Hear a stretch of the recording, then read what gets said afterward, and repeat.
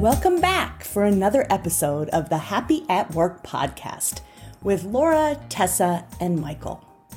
Each week, we have thoughtful conversations with leaders, founders, and authors about happiness at work.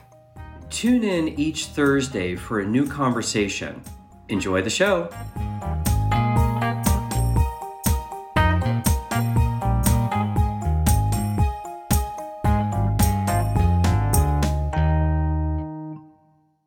I'm Michael McCarthy.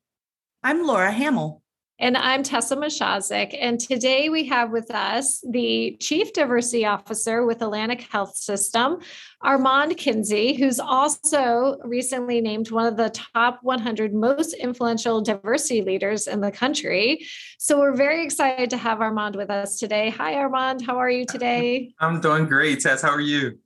I'm doing great. So I want to kick us off first by asking, tell us a little bit about your role as a Chief Diversity Officer and, what is your day-to-day, what kinds of initiatives, activities, things that you do at Atlantic Health System? Sure. So this role here at Atlantic is only 3 years old. And I joined here coming from Kaiser in DC. And one of the things that I was excited about was the opportunity to build the program. There were some really great things happening across the system at some of our different hospitals, but there wasn't a link to everything to draw everything together. So this was the first time that this office was a thing. I'm the first Chief Diversity Officer. This is the first time they had a diversity office. So it's a great opportunity to pull everything together. So right now, it's just a matter of what are we doing specifically for patient care. That's one of our 4 pillars. We once I came in, I took a look at what was happening and decided to make sure that the existing programs that were happening that were productive, that we were able to scale them across the system, and then try to bucket them into 4 key areas. So we focus on patient care, team member experience, community, and then supplier diversity. And then under those 4 pillars, as you can imagine, there's a ton of things that are happening. But those are some of the things we're focused on today. No day is the same, as you know.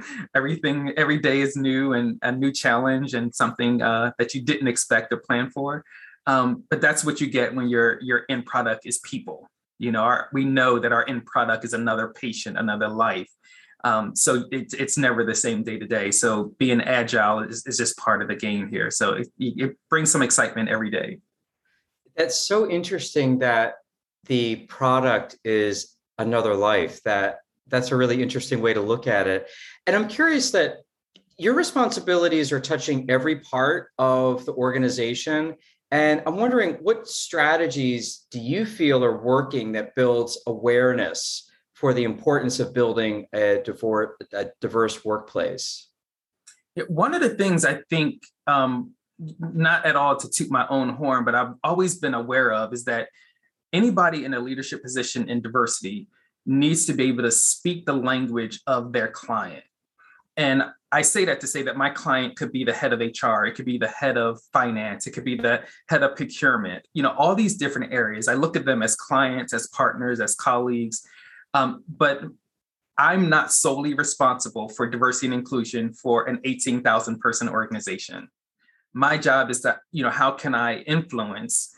How can I identify those champions so that they see the benefit of diversifying, of creating an inclusive environment for their specific departments or divisions? And then that's where you see the progress start happening. So, the ability to speak finance, I think, is important. What's the importance of us diversifying our patient base? What's their ROI on that? How do we see more people getting primary care physicians versus just using your medical center for the emergency room? And the ROI on that is so much greater than them just using the emergency room. So, when you talk to finance people or things like that, I think you just need to be able to talk their speak. And I think 9 times out of 10, they get what the strategy is because they understand the finances or they understand what it means to source using diverse suppliers or what's the benefit of bringing in diverse people to diversify your organization. So I think, learning to have those conversations have been really beneficial. So Armond, you talked about team member experience being one of your 4 pillars.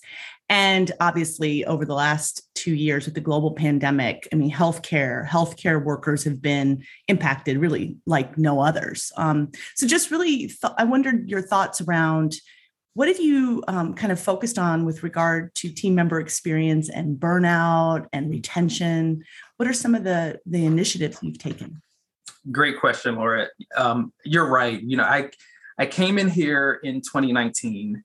And as you just mentioned, the pandemic started and hitting hard in 2020.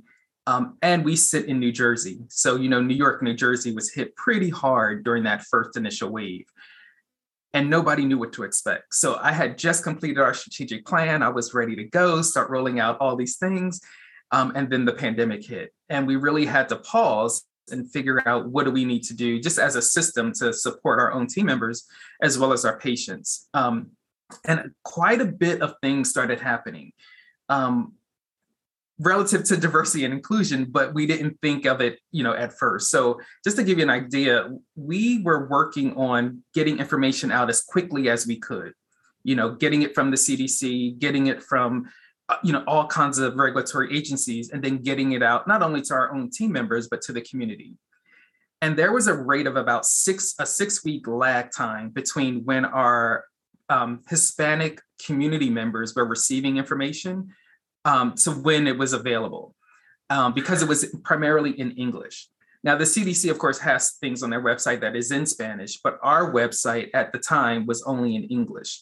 Mm-hmm. So it was really difficult, of course, to keep that momentum going and get that information out. We did, in the midst of that, create a microsite for Spanish-speaking patients where we were translating things over. But as you can imagine, there's a lag in getting a document translated and then getting it posted.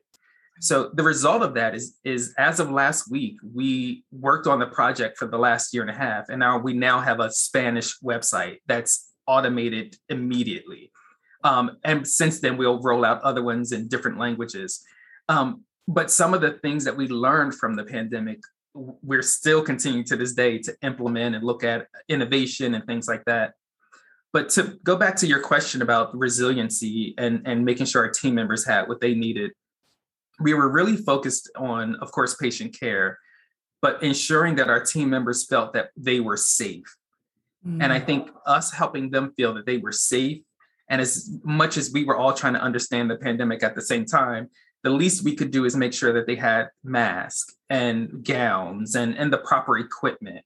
And the team here, I can tell you, worked tirelessly to make sure that those things were happening, to the point where we had some of our leadership team sewing masks on their own sewing machines. And because all we knew at the time was just to wear masks, regardless of what grade of mask it was. So it was just an all hands on deck, trying to make sure the staff was safe. We did quite a bit of, renting out hotel space for team members. Because a lot of team members were afraid to, go home to their family and kids. So we wanted them, of course, to be able to get to work, but also feel like they weren't taking anything home to their family. So just trying to meet them where they were and try to, curb any kind of anxiety or anxiousness. We brought in our EAP program, of course, to help support people there. So there was a lot of webinars happening. So we, as much as people were busy, we still tried to make things available to them so that even on, their quiet time on a break, we could help them meditate or whatever they needed to do, whatever they needed to kind of bring it down just a little before walking into that next patient room. Wow, thank you.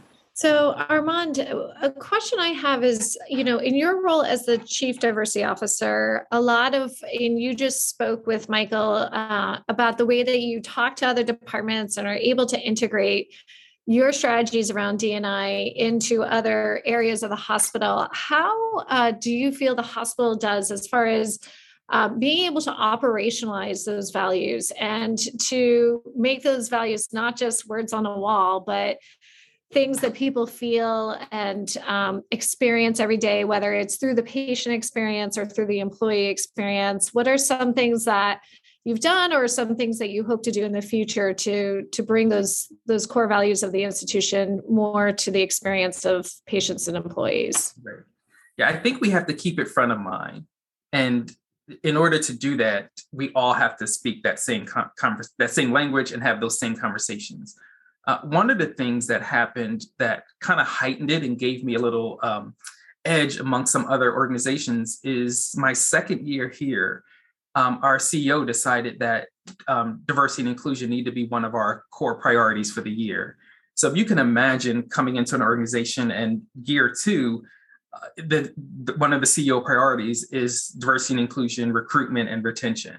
So it's, again, one of those things that it no longer is viewed as just solely my responsibility, but, that nurse manager that is thinking about, hiring, she needs to now think about that. And how does that, cascade down to her own priorities? So I really think it was a great advantage for me to come in and have that happen because now people are understanding what that means. So as you know, Tess, I always talk about diversity and inclusion in two different conversations because it's one thing to diversify your organization and it's another thing to be inclusive and make those folks feel engaged. So engagement is part of the big conversation right now. So, we can come in and be as diverse as we want. Without that engagement, people are going to walk out the back door. So part of our goal right now is to look at our patient satisfaction surveys. What does those scores look like? And what are the challenges that we're facing around patient care? And do our patients feel like they're heard and respected when they come in the organization? We're working a lot right now with our systems, our EPIC system and others. We've increased our sexual orientation, gender identity information that's collected in the system. We're adding pronouns into the system. So those small things matter to patients and then be able to understand that they're heard and respected when they walk in the door. And the same thing for our team members. We're looking at policies. You often hear people talk about systemic racism in organizations or bias in the organization. And it's one thing to do programs. And I do think programs and celebratory events are important. But if you want to eradicate the challenges, the core challenges, I think you have to look at policy and behaviors and procedures. And those are some of the things that we're looking at now, ensuring that those things are at the fundamental, everybody understands this is the basis of why we exist. And then the other celebratory events and practices and the business resource groups can be built upon those. But it's difficult when you don't have the policy to support the behaviors and the competencies that you really want to drive towards. So if I can ask a quick follow-up to what you just said, because you mentioned something that I think for our audience, sometimes it's hard to make that connection with the importance of collecting the data. And then what is the outcomes or how does that impact the employee experience or engagement for employees? So can you talk maybe just a little bit specifically around why is it important that you're collecting that level of data on patients beyond the fact that they are understanding that you're acknowledging them in their identity in a certain way, but how does that help the hospital when you collect that level of data on the people that you're serving? At the one of the core answers is, are we providing the right services? So, if we don't collect that data, we don't know what our patient base looks like. What language do they speak? Some of those things are regulated in the Affordable Care Act that we have to collect, the preferred language, written and spoken. Sexual orientation is one that we started collecting, race and ethnicity. So those things I think are important just because we need to know, and it was so impactful and helpful during the pandemic. Us collecting that data helped us understand where and how do we disseminate information? Where and how do we set up a vaccine clinic? Do we need to send a Spanish-speaking nurse to this location? So without collecting that data and knowing it, by zip code, by street level, we don't know. So, it creates another barrier if we don't know that. So it became very helpful. And we've actually ramped it up since the pandemic. We know there were gaps in what we were collecting. But it's been so useful just to collect that and then take action on it immediately. And it not just, sit in a database somewhere, but take immediate action. And it's proven really successful for us. Armond, I'm so curious about your career journey. Could you tell us a little bit about kind of how you got here and maybe some of the pivotal points along the way? Sure. So it's interesting because I didn't start out being, a chief diversity officer. I don't even know if this was a thing when I was in college. I actually thought I would be a actor in Hollywood somewhere. That was one of my interests. I majored in theater and English in college. And then out of college, I did some work in theater in the Philadelphia area. And then, of course, I needed to make some money. So I went on to be a stockbroker, and I thought that was interesting and fun and all that stuff. So I had a great opportunity, and I worked in financial services for about 7 years. And it was fun, exciting, but also high energy and very stressful sometimes. Yeah. And I thought, I'll go to healthcare administration. That's not as stressful. But but I was wrong. But I got into the diversity world because it was one of those, I was started in financial services outside of Philadelphia and then moved to Charlotte to help them open up an office there. And it became my, other duties as assigned kind of thing. And I took a liking to it. And then when I took the opportunity to leave Charlotte and go back to Philadelphia, and I took a role at Children's Hospital of Philadelphia as their associate director of D&I. So that was my collaboration of D&I and healthcare, and had a great time there. CHOP is, as you know, one of the number one children's hospital in the country. And I learned a lot coming into healthcare, great mentors there. And I was there for about 6 years when I had the opportunity to go over to the consulting side of D&I. And I took that opportunity, and I stayed there and, went to Korn Ferry. That's where I met Tessa. And, but as you know, for me personally, consulting is great opportunity, just not my sweet spot. My sweet spot comes in when I can see the needle move. And unless you have a long-term relationship with a client in consulting, you're not quite sure. You're hoping you're making an impact, but you leave that client and you're on the next flight to the next client, and you're crossing your fingers, hoping what you just did impacted their culture. So after about 6 or 7 years in that space, I decided to go back into a company, and I ended up at Kaiser Permanente in Washington, D.C. As their chief diversity officer. Great organization. I can't say enough great things about Kaiser and the people that are there. Learned a lot. It was the first time I was in a healthcare system that was a national healthcare system. Which is a different kind of organization than when you're working with local or regional healthcare systems. So looking at diversity and inclusion from a national perspective, and what we rolled out did not always make sense for all regions. So being able to be agile and make what worked for San Francisco may not always work for the Washington, D.C. office, and the patient population is different, all those things. So being able to flex was a big part of that. And then after Kaiser, I got the opportunity to come here to Atlantic Health System 3 years ago. And as I said, the thing that excited me the most was the ability to build the program. And that's what we're doing now. And, in retrospect, there were some personal things I think along the way that kind of led me to D&I, probably unconsciously. I lost my mother when I was a sophomore in college, and she died of heart failure. But she was in a hospital for probably about a month in a coma. And she went to a local hospital in Philadelphia. And if you know anything about Philadelphia, there's some great hospitals in Philadelphia. But she went to a community hospital, and I wasn't happy with that. I was trying to hopefully get her stable enough to be transferred to one of the major hospitals. Some parts of her care that happened that I think could have been better.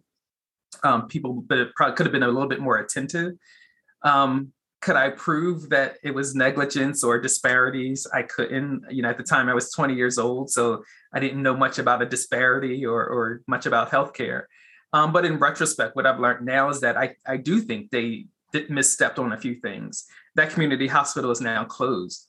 But I think about somebody coming into our hospital, and we do have a few community hospitals, and never, ever do I want somebody to leave thinking that we could have done something different or better and not done our best to save or take care of their loved one. So that's a little like my internal motivation to make sure that, as we're growing and as we're taking care of patients, that we don't lose the fundamental part of what we do, and that's taking care of people. Yeah. Thank you for sharing that with us. That's tough. It's really tough. Well, Armond, because I do know you, I know you have another amazing story that's focused on creating an inclusive environment. And it has to do with when you were at CHOP and something happened with I think it was the Amish community. Can you tell that story? Because I think what's so important about that story is that it really does emphasize the importance of creating systems if you want to create an engaged, inclusive community, that you need those systems in place. So I would love for you to tell that story. Yeah, this was, and I forget the year, but it was, there was a shooting at an Amish school in Lancaster County, Pennsylvania. And it was early in the morning. I think I probably just got into the office.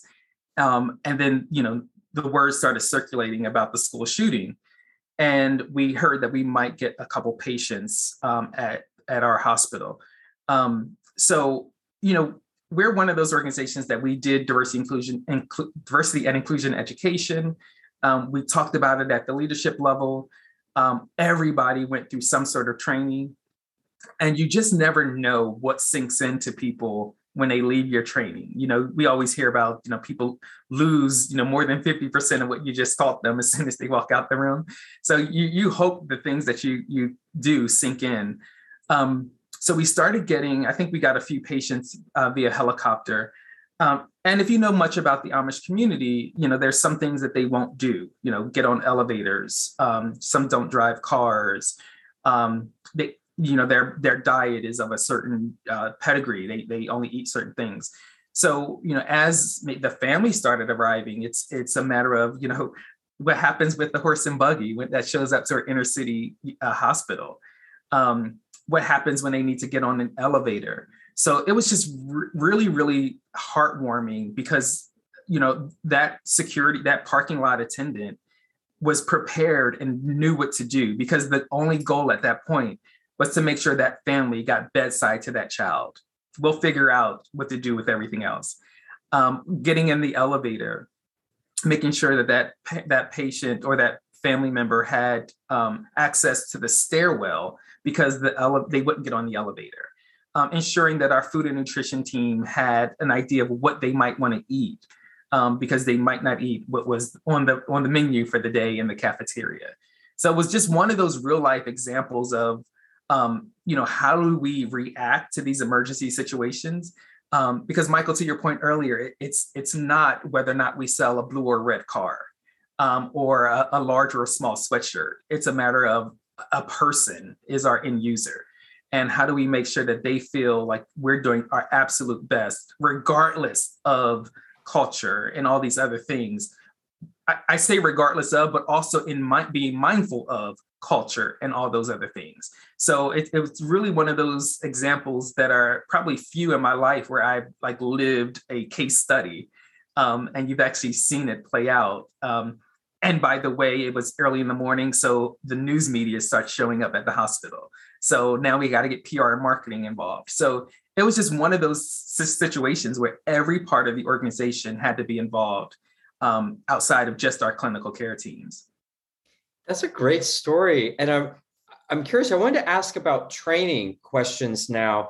Do you have any tips of what you've done in your own training programs that have just worked really well that you'd be willing to share with our audience?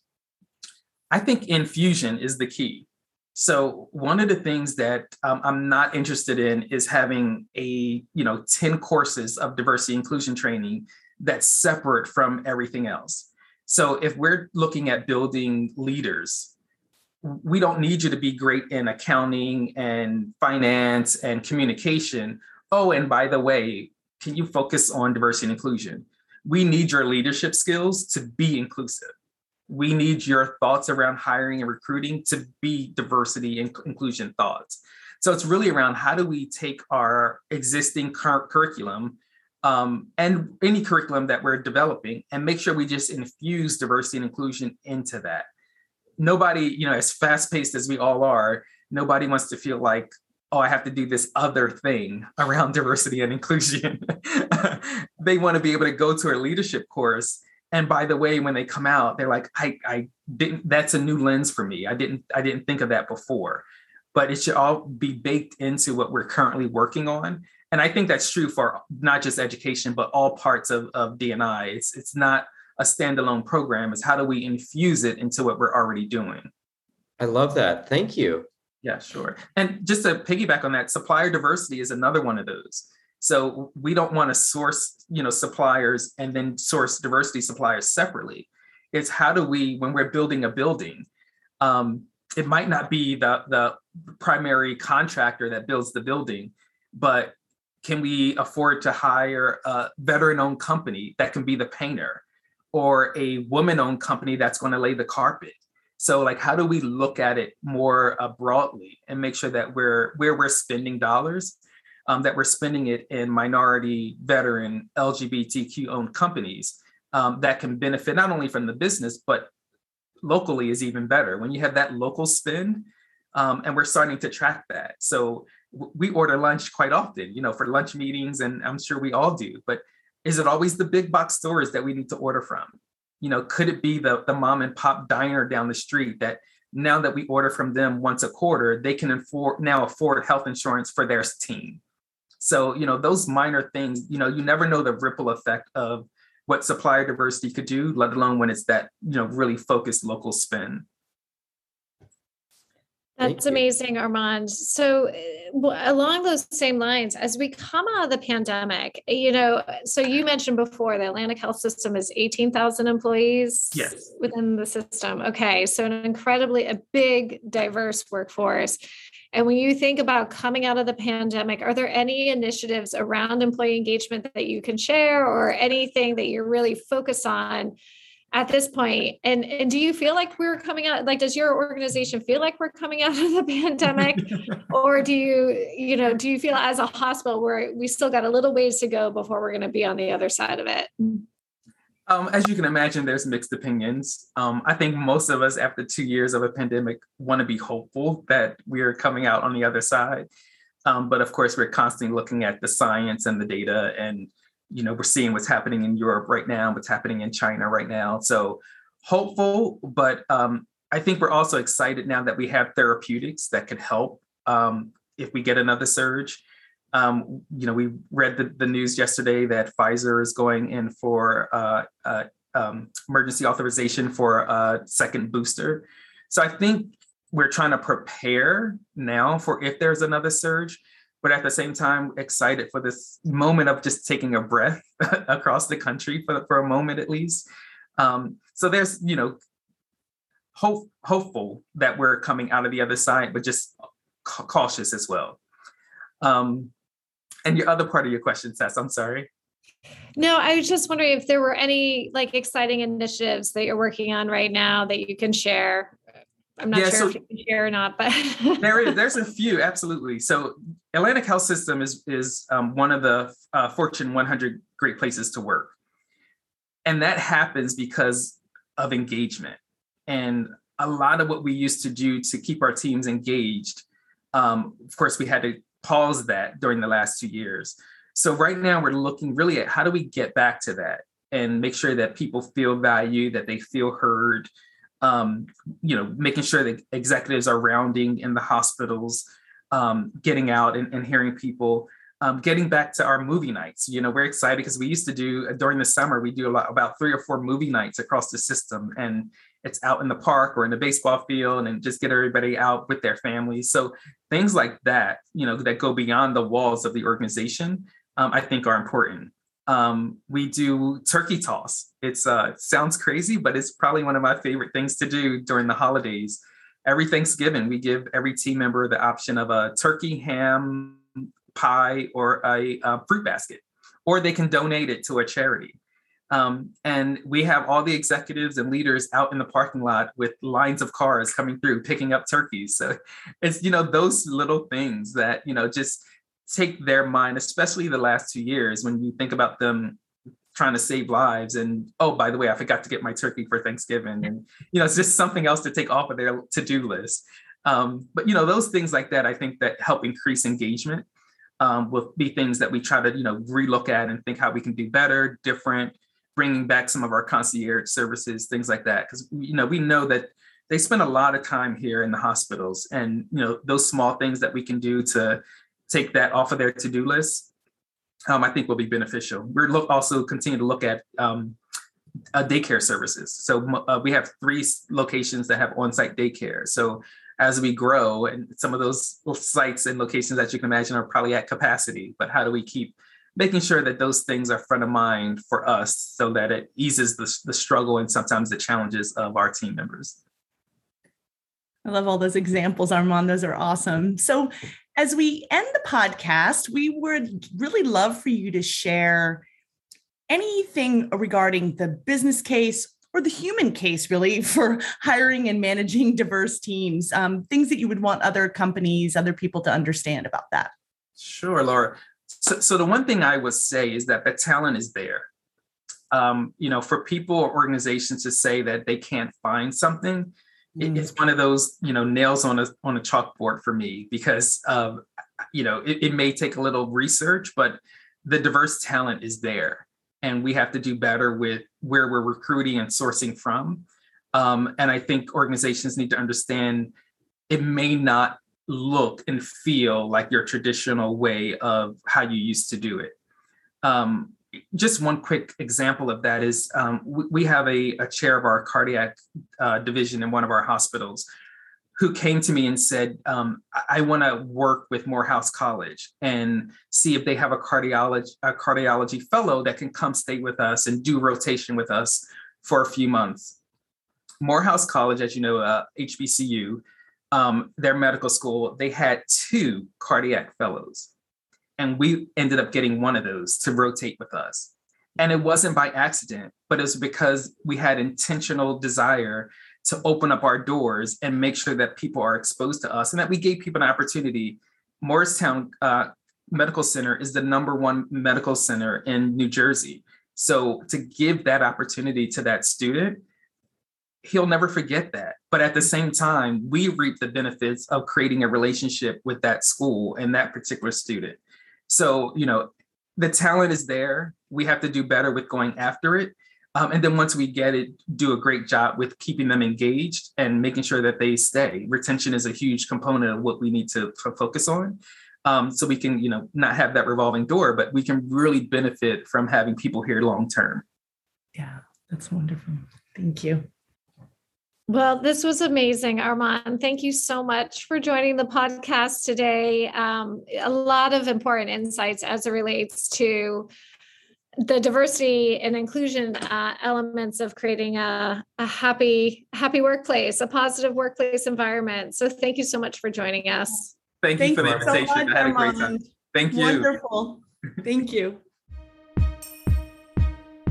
We hope you've enjoyed this episode.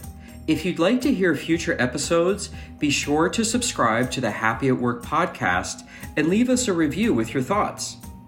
Are you interested in speaking on a future episode or want to collaborate with us? Let us know. You can send us an email at admin@happyatworkpodcast.com. And lastly, follow us on LinkedIn or Twitter for even more happiness. See you soon.